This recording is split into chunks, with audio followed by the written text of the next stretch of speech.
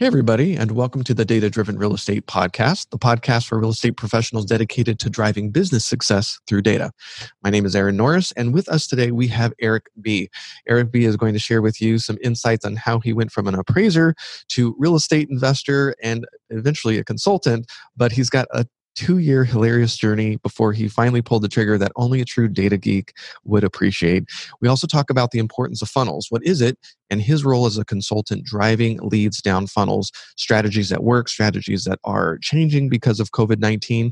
And we also talk about marketing through the framework of the PESO model, paid, earned, shared, and own, the importance of each of those channels to drive authority, looking at the data that matters most.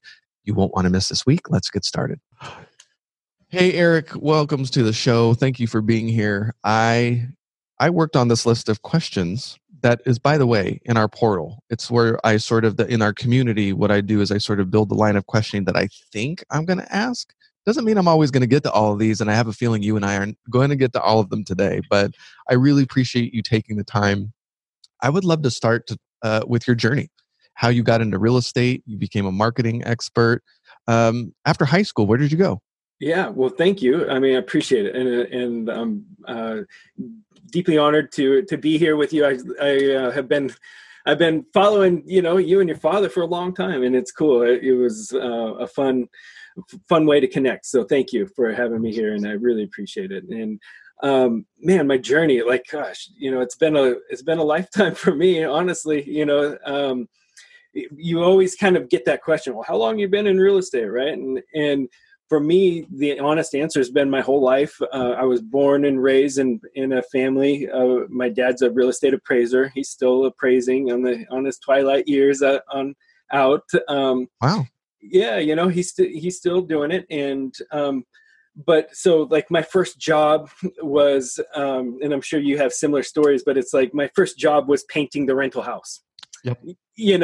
And doing the mowing the lawn over there and taking care of this, and because it was a family business, right? Just and not on a grand scale of anything, but that's what our family did. My dad was an appraiser. My mom, stay at home and number one mom, but landlord, right? So we are always doing, that was the business, and so that's how I grew up. And so right out of and it was my dad's a lifestyle guy. And so I grew up in a very active family. So I was competing in a lot of different things. My dad's a motorcycle racer, skier. And so we were doing, very, very active family. And so that's just the environment that I grew up in. And so I was, had my sport and I was competing at high levels, and through, 18, 19, things start getting serious, if whatever you're doing, if you're passionate about what you're doing, it's starting to get, the talent is showing up at those ages. And so for me, it was motorcycle racing, and I was traveling all over and doing that. And with my dad, and so we were just, doing this together. And so right out of high school, I got into appraising, went right into family business and got my appraisal license, and just went with the lifestyle with my, I could immediately, recognize that the door of real estate was in front of me, and that, I had the opportunity to learn it and to get to know it. And my dad is my best friend, and I really respected the way he did his gig. And so I just really connected with that. And so I did that, and it allowed my opportunity to make grown-up type money, right, at a young age. Okay. Right. And have the flexibility of my time. So I was traveling all over, and I was appraising, and I could come back and I could disappear, and I could come back and disappear. And I bought a house at a young age, so I was just like doing, more grown up activities when my friends were in college and partying a lot and doing a lot of different things. I was always kind of on this like professional track, although it was also mixed in my lifestyle. So that's the answer. I was really just passionate about my lifestyle, and real estate was the answer there. It was the gateway to the means to do all the fun stuff early on. Yeah, absolutely. And that led to like 6 years of appraising full time. So Okay. from 2000 to 2006, that's all I did was appraise full time with my dad. So 2 to 3 appraisals a day. Oh, and then '06. So clearly this Right. And then enter in. enter the Great Recession. All right. Yeah. Walk us through it. Yeah, and what a great learning lesson. So as an appraiser, front row seat, holy cow, right? Looking in hindsight, man, like all of the signs and everything. Like I said, it affected the family business in every way. It affected business relationships in every way. It was like, I get goosebumps when I tell the story because the ripple effect and the scars, like, Shay. yeah, it's crazy. So, of course, we survived, and my dad did everything else. But this was when Zillow, the automated valuations were getting more prevalent, and then more accurate. And all of a sudden, like, holy cow! I remember dinner table conversations: is appraising still going to be around? Zillow is a Seattle company. So I'm born and raised in Seattle, and so like Zillow was always on the forefront of us as appraisers, and the appraisers are older community, and I'm the youngest appraiser by 20 years in any class and anything I did. I was always 20 years minimum by young. And so I was just kind of watching all this stuff, and I was always knew, like, what, we got to hedge our bets with real estate game. And my dad was like, man, I know you and your personality. You got to get your broker's license. Start looking at different angles within real estate to start playing, buying real estate. Just look at it from different angles, because who knows what's happening right now with the liar loans and the this and that, and the bubble of the way it was coming down, and the leverage to the appraisers, that were inflating the refis, and like, I remember those being on my desk, and like the ethical battle of, like, you either are going to get this value or you're not going to get the job. Do you want more jobs in the future? You're going to get these values. You get it? Yeah. Like, that stuff was around all over the place. And it was like, holy cow. And then the appraisal management and cut the fees and all this stuff. And so, like, yeah, so I had to get diverse in real estate. So I got my broker's license, and I had my appraiser license for 5 years. And so I got to skip right to the broker status. Oh, okay. Right. And because there's your exam, after you have 5 years of appraisal licensing and everything else. So I got to get my broker's license right away. And so I was doing traditional real estate appraising, and then buy, fix, and sell, like, oh, okay. Now, like, remember, I was just listening to Sean O'Toole and his enter in with Foreclosure Radar. I remember when Foreclosure Radar became a thing. And I remember being like, holy cow, that changed the game. Like, for the people that were, if you remember before, what a market was, as far as just access to data, consistent data, things that were accurate. I used to, during this time, I was so curious. I remember the aha moment when I realized that people bought real estate at below market value. Like, wait a minute. So most people, everybody's buying at market value. That sets market value. But then there's some people that buy it below market. How much? Oh, hundreds of thousands below sometimes. Like, and I remember that just being like, holy cow, there's a whole underworld of real estate.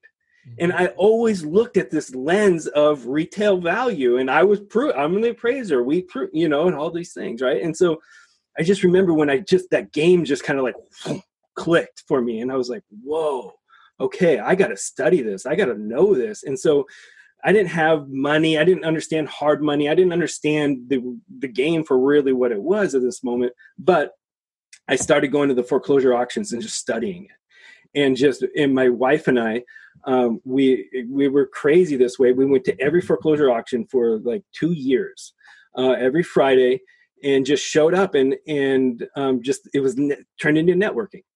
Right, who's there, and okay, what's he buying? Okay, then you snacks. Yeah. Who's talking crap on who? Oh, okay, wow, that's how these two play against I started seeing the game for what it was. 2 years? What's that? 2 years. I went every Friday. in my local market for 2 years. But every time I picked 5 houses that I would hypothetically buy. And so I would appraise them prior. So like through the week, I would pick 5 houses. Then I would go drive them because I'm out in the field doing appraising anyway. So I would just be like, okay, and then I would nail down my opinion of value of it. So then when I would go to Friday, it would be like I would have my files and it was as if I was buying. I would like mock play kind of.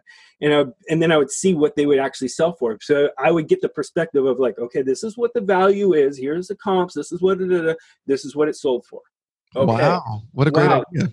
Then just start watching it. Mm-hmm. Like, like, okay. So then I started trying to figure out the math. Okay. So are they making how much or what? Okay. And then And I was doing this kind of obsessively, if you will, in that moment where I just built files. I treated it like an appraisal. It was just the same process. So I had a little file and I had a file cabinet, and my dad's friend came over, in the appraisal office. And at one point, like, what is that? And I'm like, oh, this is what I do. I go on Friday and I tell him this is my stupid, what I do. And he's like, man, I can't believe you do this. Like, when are you going to finally buy one? And I'm like, right. I don't have money, Okay. I don't like, still learning, right? Still connecting, right? Just like, I don't know, and he's like, well, man, you can do it this way, or this way. And he started talking about I could lend you money. Right. Okay. And then, private money. Oh, well, I have this line of equity that I have at 5%, and I'll lend it to you at 10. I'm like, oh, holy cow. So then this dot started connecting, and I started showing up to the auction with the loaded gun, right? Wow. Okay. With a check. And then, but I never bought one. I came really close because I learned that that's the riskiest place to buy. Really. We've covered that a few times on the show. The trustee sales, particularly in states like, I don't know the other markets, but California, brutal. My brother was in that space for a really long time. And I mean, he had a CRM system. He was using Property Radar. He had built a custom CRM system where he knew the people that were bidding and for what companies. And if you showed up green, they would run you up. So you never showed up again. It was brutal. So good for you. I mean, but wow, 2 years of never pulling the trigger. 2 years. Yeah. So it was about 18 months of like going there with no money. And then it was like 6 months of going there with a loaded gun, I had a cashier's check and I'd show up and I was like nervous having them, going through all that stuff, but I was really strict on my numbers, I just like, there's the line. And I remember that emotional jousting in the eye-to-eye contacts that happened. I mean, it's game time, and so I never metrics in your data though. That's key. So good for you. That says a lot. Yeah. And so, but then the wholesalers, then I figured out like, you can buy from these people and this, that, and the other thing. So that was my entrance. Okay. So other avenues to buy besides trustee sale. Okay. That was my entrance, okay, I can actually perform due diligence on a property before I buy it. Oh, wow. Okay. There's other opportunities. There's other avenues. And okay, this is the wild, wild west. Those are really gunslingers. Those are the real, okay. Got it. You don't need, you can play over here. Okay. And then I just figured that out that there's different ways to play the game and different approaches. And so I started to develop that and get really interested in volunteering to all the RIAs, that's what I did. You want to know like the truth? Like I'm a kind of a grinded out guy. If you can't tell, like I show up enthusiastically to work. I like that. That's how my dad is. That's, how we play our sports. And, so like I show up to RIAs and I volunteered. What do you guys need? How can I help? So is that how you sort of fell into the Fortune Builders game? Everything. Wow.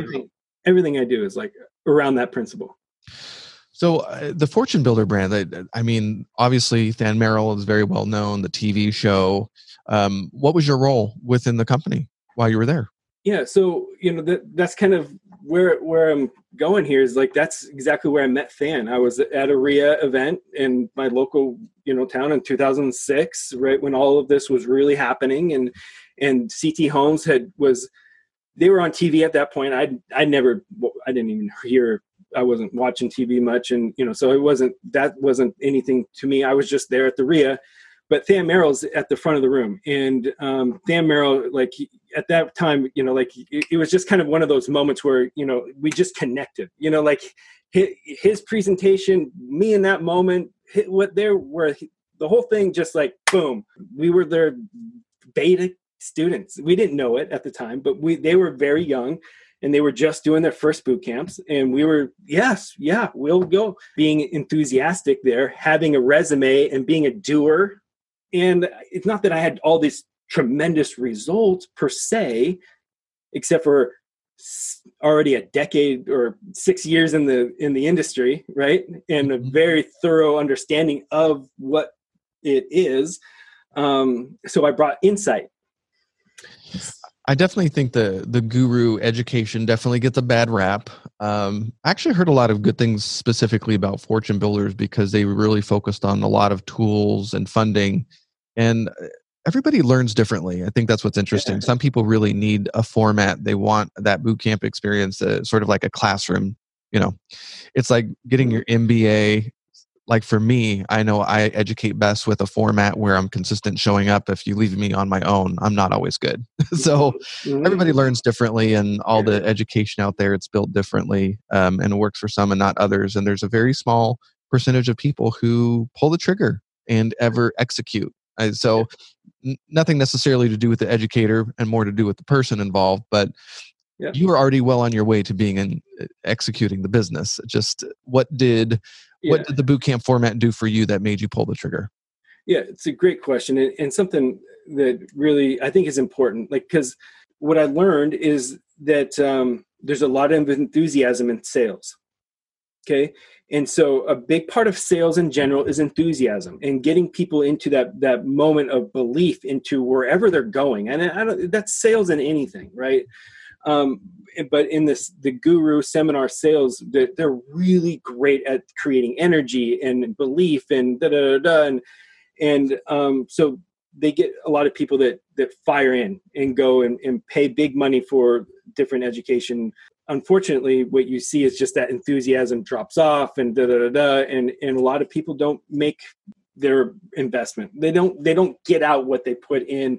It happens a lot. Now, Fortune Builders, I can tell you, with the thing that really, what I connected with them is that Dan is, he's a tremendous leader. He really is. And the thing about Fortune Builders, man, that he inspired his whole company that way. So fulfillment was that way. Okay. And so that's a big difference when you have a front end sales with all that energy and belief and people come into, anybody can play real estate, and you just got to learn the game, and anybody can do it. It's the truth.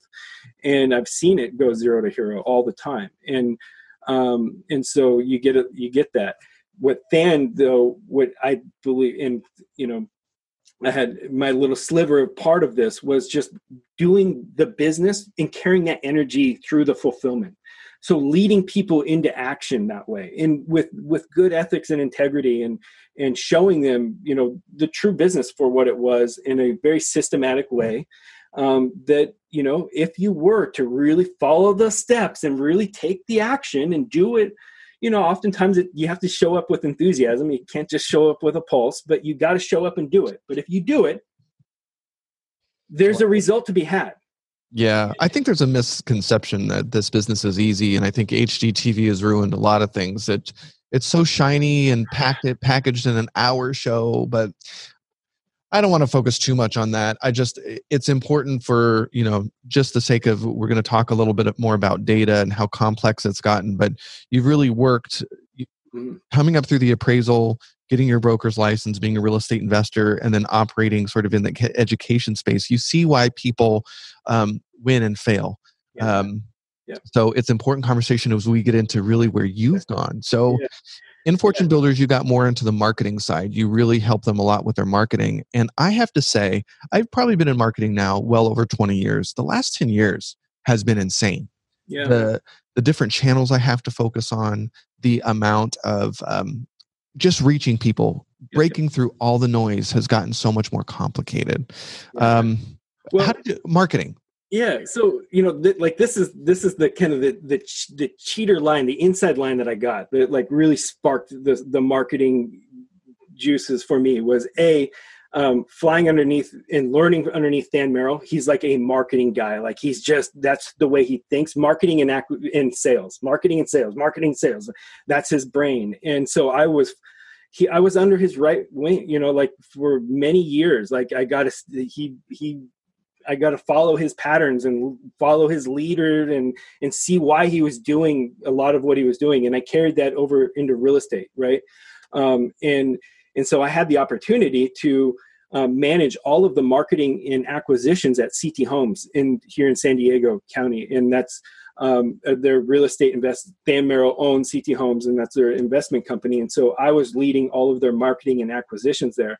And so I had his marketing budget, his marketing influence, and all I had to do is show up enthusiastically to work, right? And just be a part of it and just go and see the experiments unfold and, okay, what are we doing, and adjust and go and try to create something, be on the front edge of what's working, what's not working. That was the seat that I got to sit in for 4 years. And I cherish that, I really, because I was, not that it was, free marketing money, but it was like, as long as we could justify the budget, we had the budget to do what we needed to do. Now, to be clear, the strategy was going after off-market equity deals, correct? Correct, exactly. So yeah, we're trying to find investment opportunities and working directly with sellers. Pre-market, we had an MLS strategy, but this was all to single family below 4 unit, 2 to 4 unit, SFR 2 to 4 unit type of acquisitions. Most equity, but over the years that I was there, I mean, we were doing a high volume of transactions, 80 to 100-ish type of transactions per year. So that's, I got really good at the foreclosure niche. There was several years there where we were doing 50 to 60 foreclosures per year. We were doing that same volume in short sales there for a while. Mm-hmm. And so I got really, really great at working within a team of foreclosures and short sales. And again, that's where Property Radar was like our silver bullet to all of, dissecting those transactions and setting up the team for success all the way through that. Well, certainly in a specific period of time from, say, like 2007 to 2010, the majority of everybody's opportunity, I shouldn't say the majority, but it was far easier to have conversations with banks through the foreclosure or the short sale route, because talking to equity sellers was very difficult because a lot of times they knew the prices had gone down, but when you were presenting an offer and you were in years like 2007 where prices were coming down so quickly in California, I mean, here in the Inland Empire, we halved our price. Our median price. It was insane. And in some neighborhoods, it was worse. So, you show up and maybe you send out a postcard and if you were talking to an equity seller, they call you a month later. You're like, yeah, that price was good for that month. It's come down. Yeah. We're redoing that. Yeah. Brutal. So going after the distressed market was clearly, very popular. And then Sean made the switch from Foreclosure Radar to Property Radar, which is really important because the strategy very much changed. So you fell into marketing there. So after you left Fortune Builders, what have you been doing since?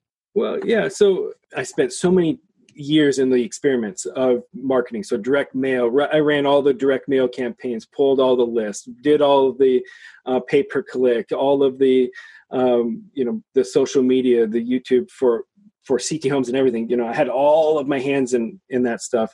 Copywriting, everything that goes down into it. I took that and essentially started my own company where we do it, on our turf, and then, but really wanting to take this, because what I proved over the years, and it was always kind of like I knew I was in like the science lab, just doing all these different experiments, and here's the real the best part of what I was doing was not only was I creating results in our market and failures, right? Learning and adjusting and winning and learning and, doing all of that on a day-to-day basis with my team, but having the opportunity to be a teacher. So I was teaching at Fortune Builder. We had a studio there a training room. And so once a month, it got to be once a month, I would host a training where 90 people from across the country would show up for 3 days, and I would teach exactly what we're doing in the marketplace right now, currently. This is the letter we're sending. This is the messaging that we're doing. It's the frontline insight to everything that we're doing. And so the best way to learn is to teach. I believe that. And so I really love teaching, and I really love that the way you can really sharpen your own skills by being a great dedicated teacher. And so that was my teaching outlet. And so I by having that, I would always get and inspire the conversations from other people across the country. Like, oh, what's happening in your market? Oh, try this. Oh, and I would get connected to the results. And so I started to establish a common, what is working across the country, what is working, and what can I start taking at a scale and really doing. And so I just put together the key systems that it takes to run a marketing engine from a very small, simple level to that has scale, so you can add to it and have run 10, 15 different campaigns. As long as you have it all integrated, it is truly just a funnel that goes through a channel into, and ultimately an inbox, or a CRM where you're managing your leads. And so that's what I would teach. It's the funnel aspect. You have to have a wider net and then step by step into a sales process. And so I just spent years developing that process. And now I offer that across the country to other people that are really want to pour into the science of marketing and acquisitions. Because it's always different. You got to know the science of it to follow it, right? Yeah. So realestatefunnels.com, that is your company. Yeah. And I love the word funnels because it's channel neutral. So let's start at the beginning. Somebody comes to you and says, is it the people that are coming to you, is it because they're not good at marketing, or they're trying to outsource just because they're good at a specific side of the business? What are they looking at before they come to you? Most of the time it's people that are scaling. So you when you're growing, you can, there's only so much you can do, right? And so oftentimes the marketing it's where you're spending your money. So business owners, myself included, we all keep a really tight grip on your marketing dollars and what you're spending on your marketing and this and that for the most part. And oftentimes it's the business owner doesn't spend enough time there to be, have a total relevant understanding. They might have a vague understanding of what is today's marketing, but it starts getting complex quick. As far as where do you go, how do you develop a plan, how do you track it, all these different things that go into it. So it's usually the business. My clients are the ones that are making it going from that small business space to, okay, now we're running a team. Now we're going. And now we got a marketing budget consistently, and now we're really going for it.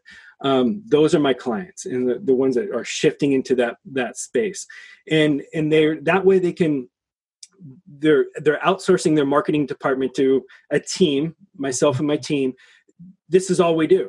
We know what questions to ask. We know where to focus our attention as far as, okay, which demographic? Well, let's go data. I call data hunting. Let's go see where your demographic is. Let's go see, you'll learn real quick if you should be focusing on foreclosures or not, depending on how many there are, right? So I go data hunting into the marketplace, and we develop a plan based on the data and their ultimate strategy. Are you oftentimes helping them refine their? You are. So you're actually almost consulting them on hey, I know you've been focused here, but the data is telling me this. Really? 100%. It's all the whole thing. You have to consult through it because it's not the same answer everywhere. So I always go into it understanding where the results have come from, where has there been a success pattern that we can pick up on. If there is, great. If there isn't, then we need to develop one. So that's fine. Where's the most logical place to start developing a baseline of success that we can then start working on and improve? And that's what it really takes. We talk at Property Radar about chocolate versus peanut butter. Chocolate being who you bring to the business, what people are good at inherently, to where they can it's how they develop their niches because it's who they bring to the party. Yeah. And then there's the peanut butter, which is the data. It's when the marriage of those two. So one of the questions I would immediately get from, referring somebody like you would be, well, he's just going to execute the same, Investor Carrot website, and he's going to be running the same exact ads, and I'm going to be competing with his other clients. What do you say to that? Yeah, it's a great question. And so right now, first and foremost, everybody has access to most of the same tools. I don't have anything that's like, woo, here.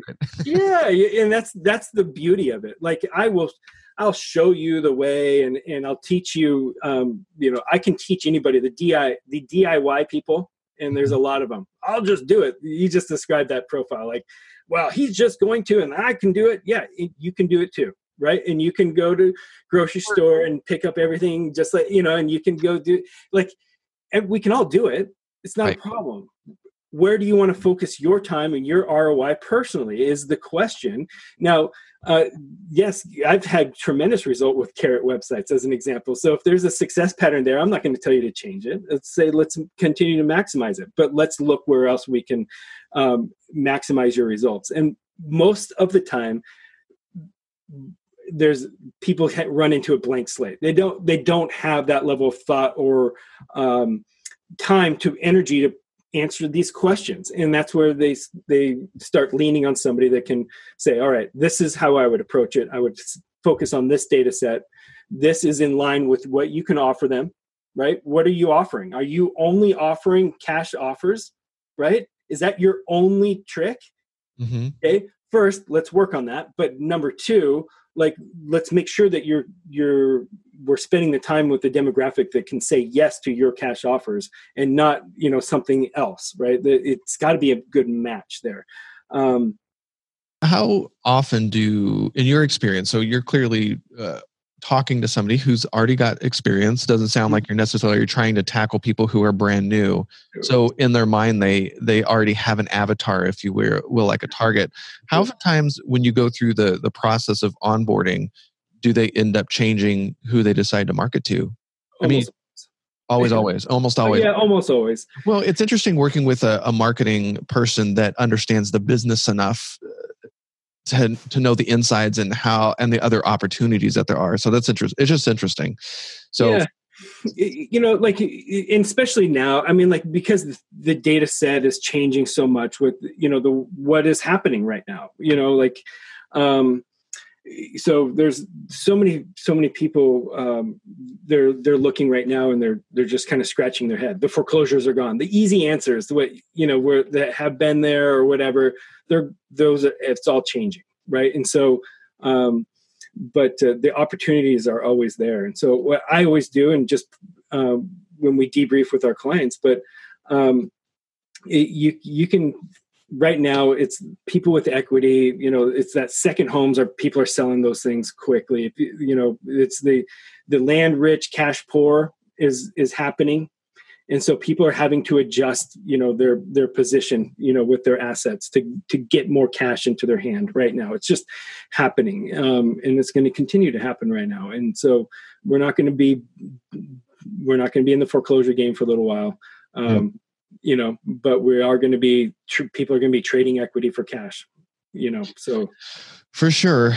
We're watching all the winners and losers across all the different categories. There's going to be a lot of interesting things to watch for. And some of it we just don't know. Nobody can predict because we don't know the path to containment and control of the virus. And, the longer this goes on and people get a chance to sort of dig in their heels into a lifestyle adjusting to this, what if you can educate and work from anywhere in the world and you decide to take your kids on a nonstop Airbnb hopper every month? You're just going to go to a different Airbnb across the country and experience something new. There's just so many different ways that people can play this pandemic, and it's going to be interesting to see real estate's role in that. Here in California, the market's very hot. COVID-19 has definitely changed that up. Are you seeing any major issues with marketing and communicating and finding people? Yeah, there's in California, it's been hard hit on this topic for sure. And, so the thing to me is the people that are actively marketing, and if you're getting your message out there effectively right now, I've had my clients have record months, and I've had other clients that are, that are struggling to see the opportunity. So there's a lot of mindset happening right now, internally, externally. So just know, like, that's just true. But the thing is, like, we've been really good at just using low cost marketing strategies like SMS type of marketing strategies that allow us to get to such a broad spectrum of data set.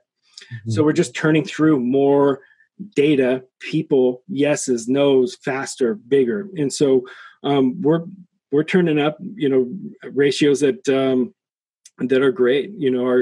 Our lead conversion right now is strong, and so we're just figuring out how to be more efficient through this game and processing. Let's back up a little bit. Real estate funnels. Let's define funnel. If somebody is stumbling upon this, how do you describe a funnel? Yeah. So sales funnel. So there's a top of the funnel you'll hear in sales, and that's how people first meet you, how first see you. It's the top of the funnel. So it's that first outreach. Okay. So that's the very top of the funnel. Then there's the next step down a sales process to where you actually, convert into a, money, if you will. Right. And so there's all these different stages that happen. And so each one of those stages has conversion ratios. You meet this many people, and then out of a certain percentage of those people want to talk to you again. And then a certain percent of those people want to talk to you even further. And then a certain percentage actually, become a sale. So that's just a sales principle and process. So in real estate funnel systems, we just build that process for our clients. We're just through that process, because to me, that's where all of the answers that seem so vague. Well, what's working? What's not working? Well, let's look at your funnel. Let's look at your conversions in your ratios. That's where the answers are. Are you, if you have a 50% response rate, but you have a 0.1 conversion rate, that just tells me you're talking to so many people, but nobody's interested. Right. Nobody's interested. So, okay, so let's understand these ratios. I would rather talk to a fewer amount of people that converted a much higher ratio, right? So do you have a target ratio, a conversion ratio out of the gate that you're always in the back of your mind you want to hit? Yeah, in per channel. So, right now we're playing so heavy in the science of text message marketing. And that's a fun arena. And that's not the only arena that we play in, but that's a fun arena to play in because you're so much instant results. Really?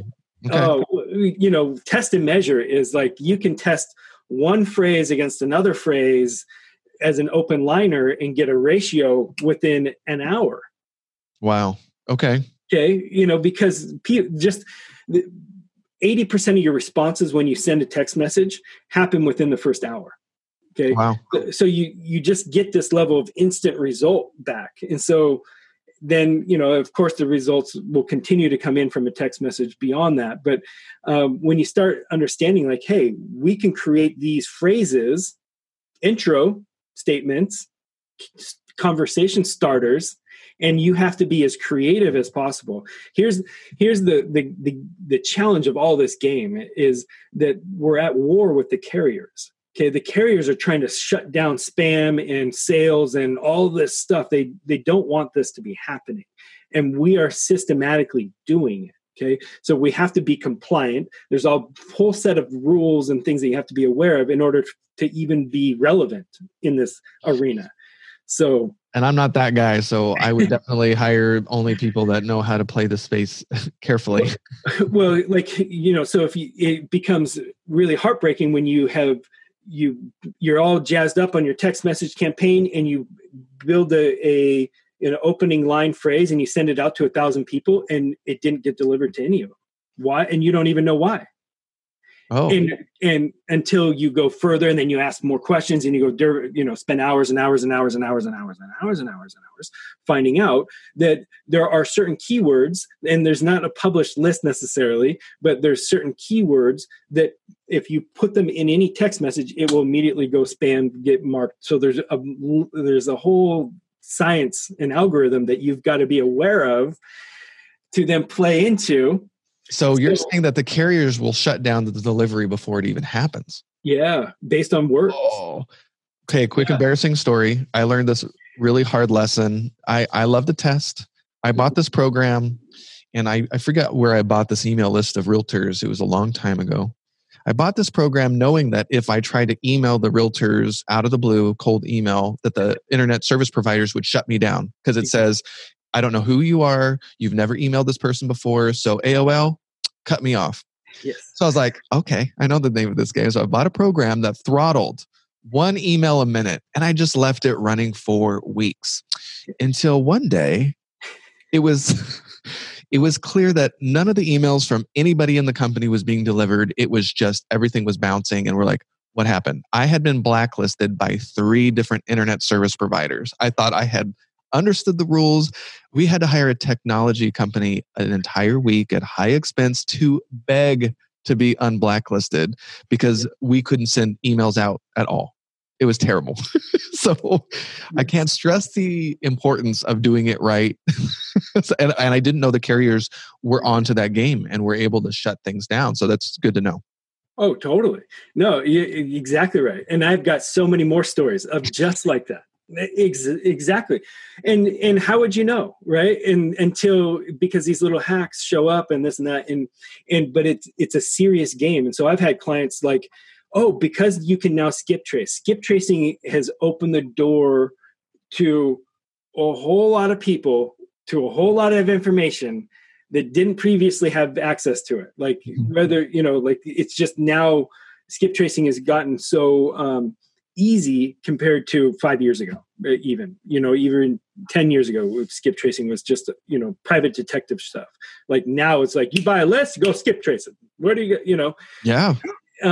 So now people will take that list and then just cold email and do cold email campaigns and then blow up their URL and get flagged and then all of a sudden their SEO goes poof, and they're like, it's all connected. It is. You have to be so careful. It's all connected. So, and understanding that it's all connected, when you build out your funnel strategy,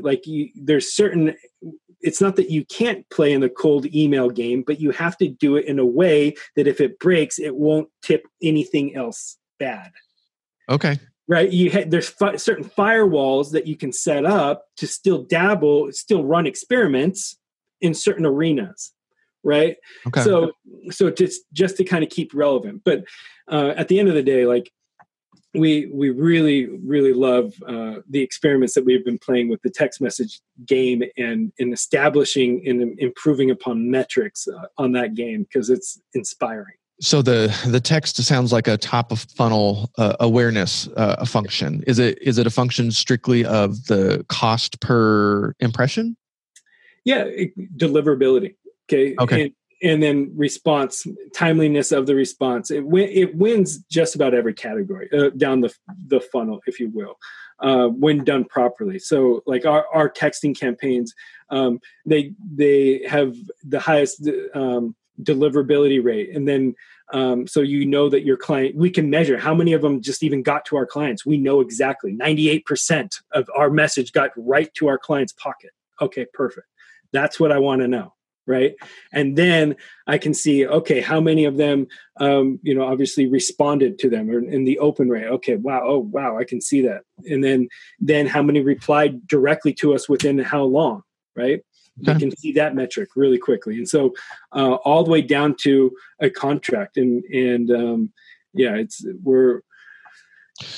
you start with text, and what other channels are you really incorporating into your integrated marketing strategies these days? Yeah. So, we work text and we do a custom Facebook audience. So with marketing, the omnipresence of, you got to just kind of be around your clients, essentially. And the better you can do that, the more effective your marketing is. So I like, and what we're focused on as a company is just direct to your cell phone marketing, right? That's the device that we're all addicted to, that it's now, the smartphone is now in just about everybody's hand. My grandma, like from head to toe, my son, who's, everybody's got them now. It's just like, period. Right. So that's where I want my marketing too. Fast way to cut through the noise. A fast way to cut through the noise. Yeah. Yeah. So with that being said, so we do some RVM messaging. We dabble in that, but what does RVM stand for? Ringless voicemail message. Got it. Yeah. Yeah. So we used to do that a lot more than we are doing it now, because it creates a lot of noise, and the rest of the metrics, the conversion ratios down the RVM route have not been as good for whatever reason. People like to get upset about that delivery method. But so we do RVM, text message, and we do Facebook custom audience. And so we match our audience to Facebook so that our message is being delivered directly to them. So just about any time they're on their cell phone, they're going to be hearing from us. They've always got it. They don't have to go to the mail to pick it up. Now, do you still like direct mail as a channel? Yeah, absolutely. We're just very selective in when we do our direct mail. Direct mail is always going to have its place. I'm a firm believer in historically, if you were to say, well, where have you gotten your most results from? Historically, I would have to say direct mail. Like, granted, I have the most years doing direct mail for sure. But direct mail will always have its place. I just use kind of a reverse funnel process to it. Like I use the lower cost per touch points to weed through the list. If I can start a conversation with you for 5 cents or less, let me do that before I send you $1, before I spend $1 to talk to you. Okay? Yeah, no, for sure. So that's kind of my approach. We use that as filtering right down to, okay, this part of the list didn't react to anything else, and here we go.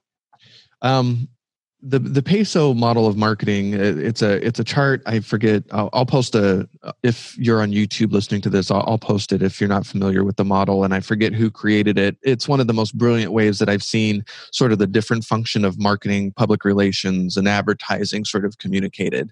It stands for paid, earned, shared, and owned.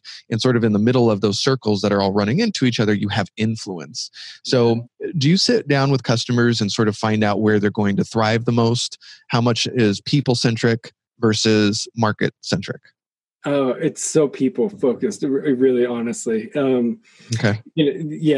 I think that's my approach, and that's my vantage point to it. I really believe it's what we do.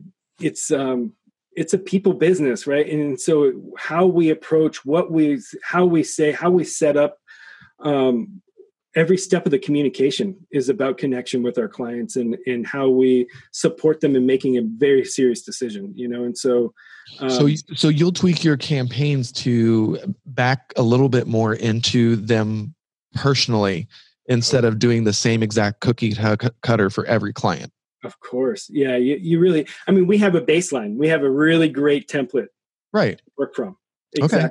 But everybody's a little bit different. And so, but I definitely, I try to steer my clients into, a really well-rounded, real estate approach. Like this, I think, my approach to real estate has always been, investor and real estate agent working together, and really balancing different options and not pigeonholing a client into one scenario or one option, if you will. So, that creates better results, better testimonials, all the way down the line, more options. There's a bazillion different benefits of really setting yourself up that way on the front end. And so that's what I really help my clients see and execute at a more efficient level. Let me run around the peso wheel and maybe get some ideas of the metrics that you think are important that people might not be thinking of and how successful they have been in the mix. So let's start at the very end with owned. How important is it for a real estate professional to have their own developed channels, like their own website, the things that they ultimately control that are not reliant on anybody else but them. Yeah, I think it's important. That's what I would call the foundation. Okay. What you own is your foundation. And I think the more long-term committed you are to the business, the more important your foundation is, period. So yeah, I always encourage everybody to have a strong foot forward on your base website, what you own it, and your YouTube channel. That's the other asset that you're going to be hearing more and more and more of. Is YouTube is growing its influence, and its media center is staggering. So people like really understanding, that's something, those are assets that you can own and communication channels that you can share. So that's what I'm really helping clients understand and start to build out. I think the own plays the most important role in the sort of the search engine optimization space as well. I always warn real estate professionals, lock up all your brands on all the social, but make sure that you're also in social, things like address. And if you're marketing to people and they sort of go searching on the internet, you have to be very careful what shows up. You better know what's showing up. And if you don't, I think people can get suspicious. I think that's really changed. Once upon a time, it was fine if you didn't have a website. I think it's not only important for you to have a website, you have to look a little bit like a professional. Yes. You know what? I mean, so there's two sides to that, I'll say. Okay. Yeah, there's two sides to that. And I see this in the field quite a bit, because the right answer is, the more established you are and you come across online, it helps in every way. Everything is easier if that's the case. So that's the answer.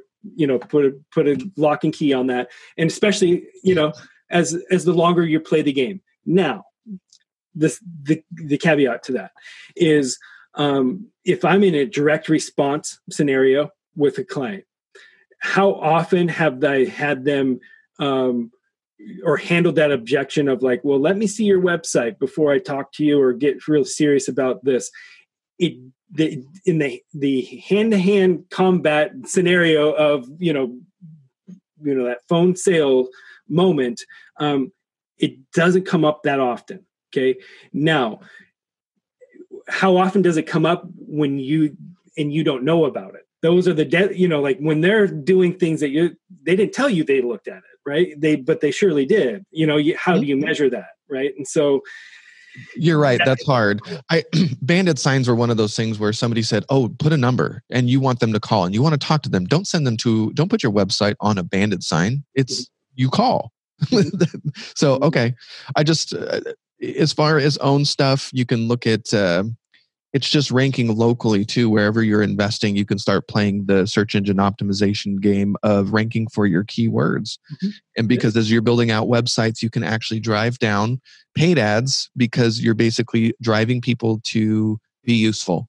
And I think especially as we get into voice search optimization, as we engage more with these voice bots, it's something that we have to learn how to play the game better. And it's just setting up your brand appropriately, backing into what you're doing, creating content that makes sense for your brand and location. Absolutely.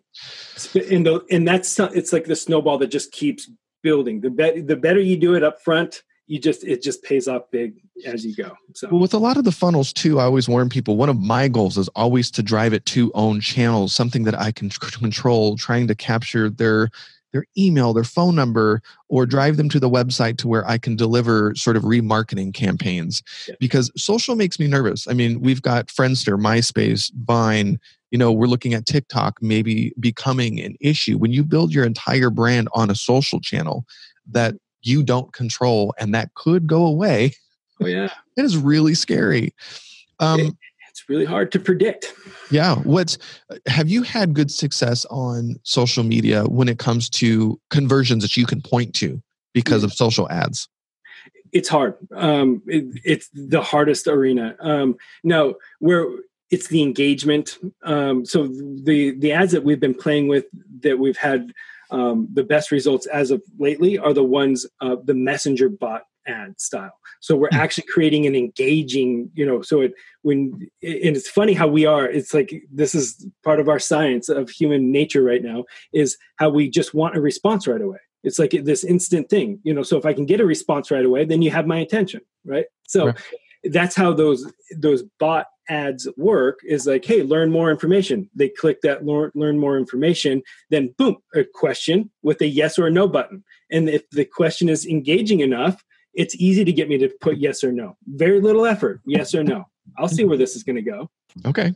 So then you have another engaging question that will have, it's choose your own adventure style question. So it just makes it easier for them to naturally engage with you, which brings them further down the psychological sales process.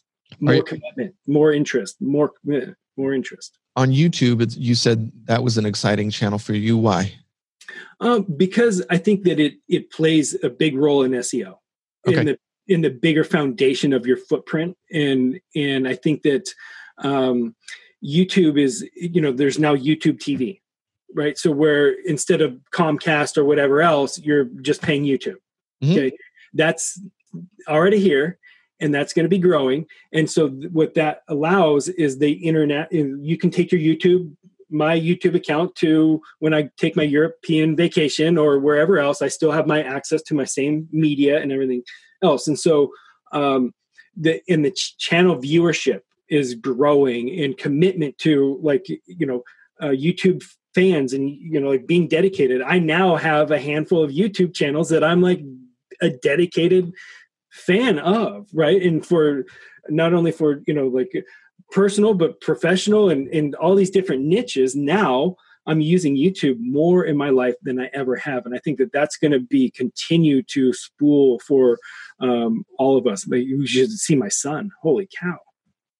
Why is he a YouTuber or? Well, like he follow. I mean, like, and this is a big part of why I'm developing this opinion, is because, like, man, the way watching my 10-year-old and the way he's interacting with the device, the internet, and whatever else, it's YouTube. Mm-hmm. He's following YouTubers. He's subscribes to you, and he found his niche. He found his world, and it's incredible the amount of content, and then the other followings. There's millions of people following the same little niche that you and I would have no idea that is out there. Yeah, I heard a metric that 70% of views on YouTube at this point are now coming from the algorithm as well. So as you're sort of processing that metric, why it plays such a good role in SEO, if you do it right, there's some opportunities to optimize at the channel level, the playlist level, and then the video level. So everything from your title to the description to closed captioning to the buttons the artwork that you create, it is a science. And now you're letting the secrets out. Yes. Well, I do eventually. I do want to get a specific YouTuber on the channel to really talk about the data and the science behind each of these channels, because it's not. And I think that's why a lot of people are going to come to somebody like you. You happen to use Property Radar. It's one of the technology stacks that you can use to help people discover the audience. But the social media stack is sometimes very dependent on the personality and the person. Some people are just really awkward in front of YouTube. I always say as a joke, like, maybe you have a radio face. If you're awkward in front of YouTube, it's awkward. Nobody's going to watch you. So you really need to understand what you bring to the table, or find somebody in your company who can do that. But it is, when you do a Google search, and I know Google is still a very predominant search engine, the vast majority of traffic that I see to our websites that I'm involved in, that's where it's coming from. You get the paid ads up front. The geographic ads are there, some natural, and video ranks really high. Once upon a time, tweets were showing up in search on mobile, but not on desktop. But now the tweets are gone again. So it's playing the game. I was just writing. Google owns YouTube, the second largest search engine. You just have to know. So it's good. Okay. Paid ads have definitely changed for me. And it's in our space, in the real estate professional space. The cost has gone up a lot. A lot. And the conversion rate has gone down. So we have gone away. From paid ads. That's great to hear. I think that's so important. I think people end up. When you see what you just said, it's just, yep.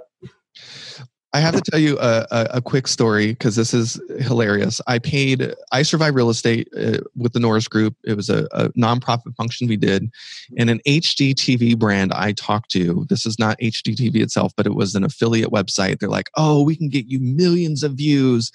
And, I'm like, okay, I'm going to give you this ad, millions of views. Even if I get like 0.01%, that's going to drive some great traffic. Over 3 months, millions of supposed website impressions that I was being delivered. I had 3 click-throughs. I paid $3,000 and I negotiated that because it was a nonprofit event. So I paid $1,000 per click. I couldn't measure any conversions because I couldn't. And so I basically am pretty sure that it was me on clicking those, making sure it was still working. Really rough lesson. Don't do that. When you're talking to somebody that is talking strictly about impressions and not conversions, I just always warn people, run away. If they're not having a really solid conversation about conversions, you're working with the wrong people. Well said. Totally agree. And painful lesson that I've learned time and time again. And it always comes down to conversion. You're so right. And without that metric, I don't care. It doesn't matter. Without a conversion metric, it just doesn't freaking matter. I also remember the very first time I hired somebody to do my paid ads, and I was so proud of myself. I set it up. I'm like, yeah, my reach is 200,000, and my click-throughs are this, and my conversions this. He came in and he more than halved, and nothing happened to my conversions except I played less for them. I'm all, okay, I'm embarrassed. We're running out of time. We're getting to the end, and we're a little bit all over the place, but I wanted to land on this E concept, and I'm going to do another show on the earned, the public relations society, side of things, but I want to cover it this way with you. Yeah. Somebody hires you in outsourcing because they're wanting to scale. On the earned media front, what can they do to support you in everything that you're doing? Is it being out in the community? Is it creating content in-house and you leveraging it? Is it closing more deals because they're taking, training on sales? Like, how can your customers help you do more business? Yeah, wonderful question. Thank you.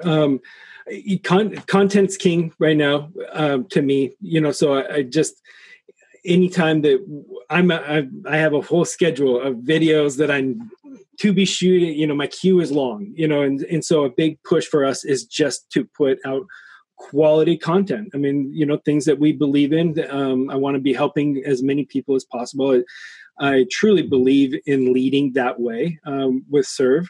I seek to serve, and it's just the way that's the way I've always run my business. And so I see putting out content that way. If I can help you, and if I can help you for free, I surely will. But a lot of people and my serious clients, and the more serious you are about it, the more they want to pay you because the more they get out of you. And it's just the way you can buy any book for what it is, but to really get it, you go, and that's how I'm going to operate. I'm not trying to be the biggest marketing agency in the world.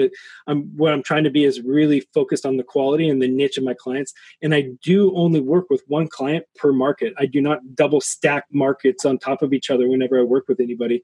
And it's because I'm dedicated to my client and their results, period. That's what I have to be. Okay. Is there any kind of content that you just think we should be focused on? Yeah. For me, I think the mass migration, of what's happening on the big scale and what are the bigger trends, so that we can we individually can better position. If we understand a mass trend, a direction of what's happening, you can now put yourself in a better position in front of that mass, whatever's happening in that one direction. And here's a simple example, and there's so many more. But like the baby boomers retiring, and how many people are downsizing in any one market, and with equity, and they're selling the house that they've owned for 20 years. That mass migration of people, understanding that for what it is. Mm-hmm. So that you can say, wow, there is a big channel, a mass migration of something happening. How can I stand in front of it to serve them? How can I make sure that I can help them with whatever they're doing in this mass way? I want my marketing message, I want my business, I want everything to be in line with service there. Well, we have run out of time, but I'm going to make sure to post all the links on the website, and maybe I'm hoping that you can join me on the live premiere in a couple of weeks on this, and we can answer questions if that's cool with you. Yeah, I would love to, of course. Okay. Thank you for listening to the Data Driven Real Estate Podcast. You can find show notes and links to some of the resources mentioned in the show at datadrivenrealestate.com. Click that Join the Community, and you'll be forwarded to the Property Radar community, where you can ask questions about the current show and even see upcoming guests and ask questions there. We'd love to engage with you in the community, so check it out. Please don't forget to like, favorite, subscribe, and share on your favorite platform where you're listening to the show. It helps us out a great deal. Thanks for listening, and we'll see you next week.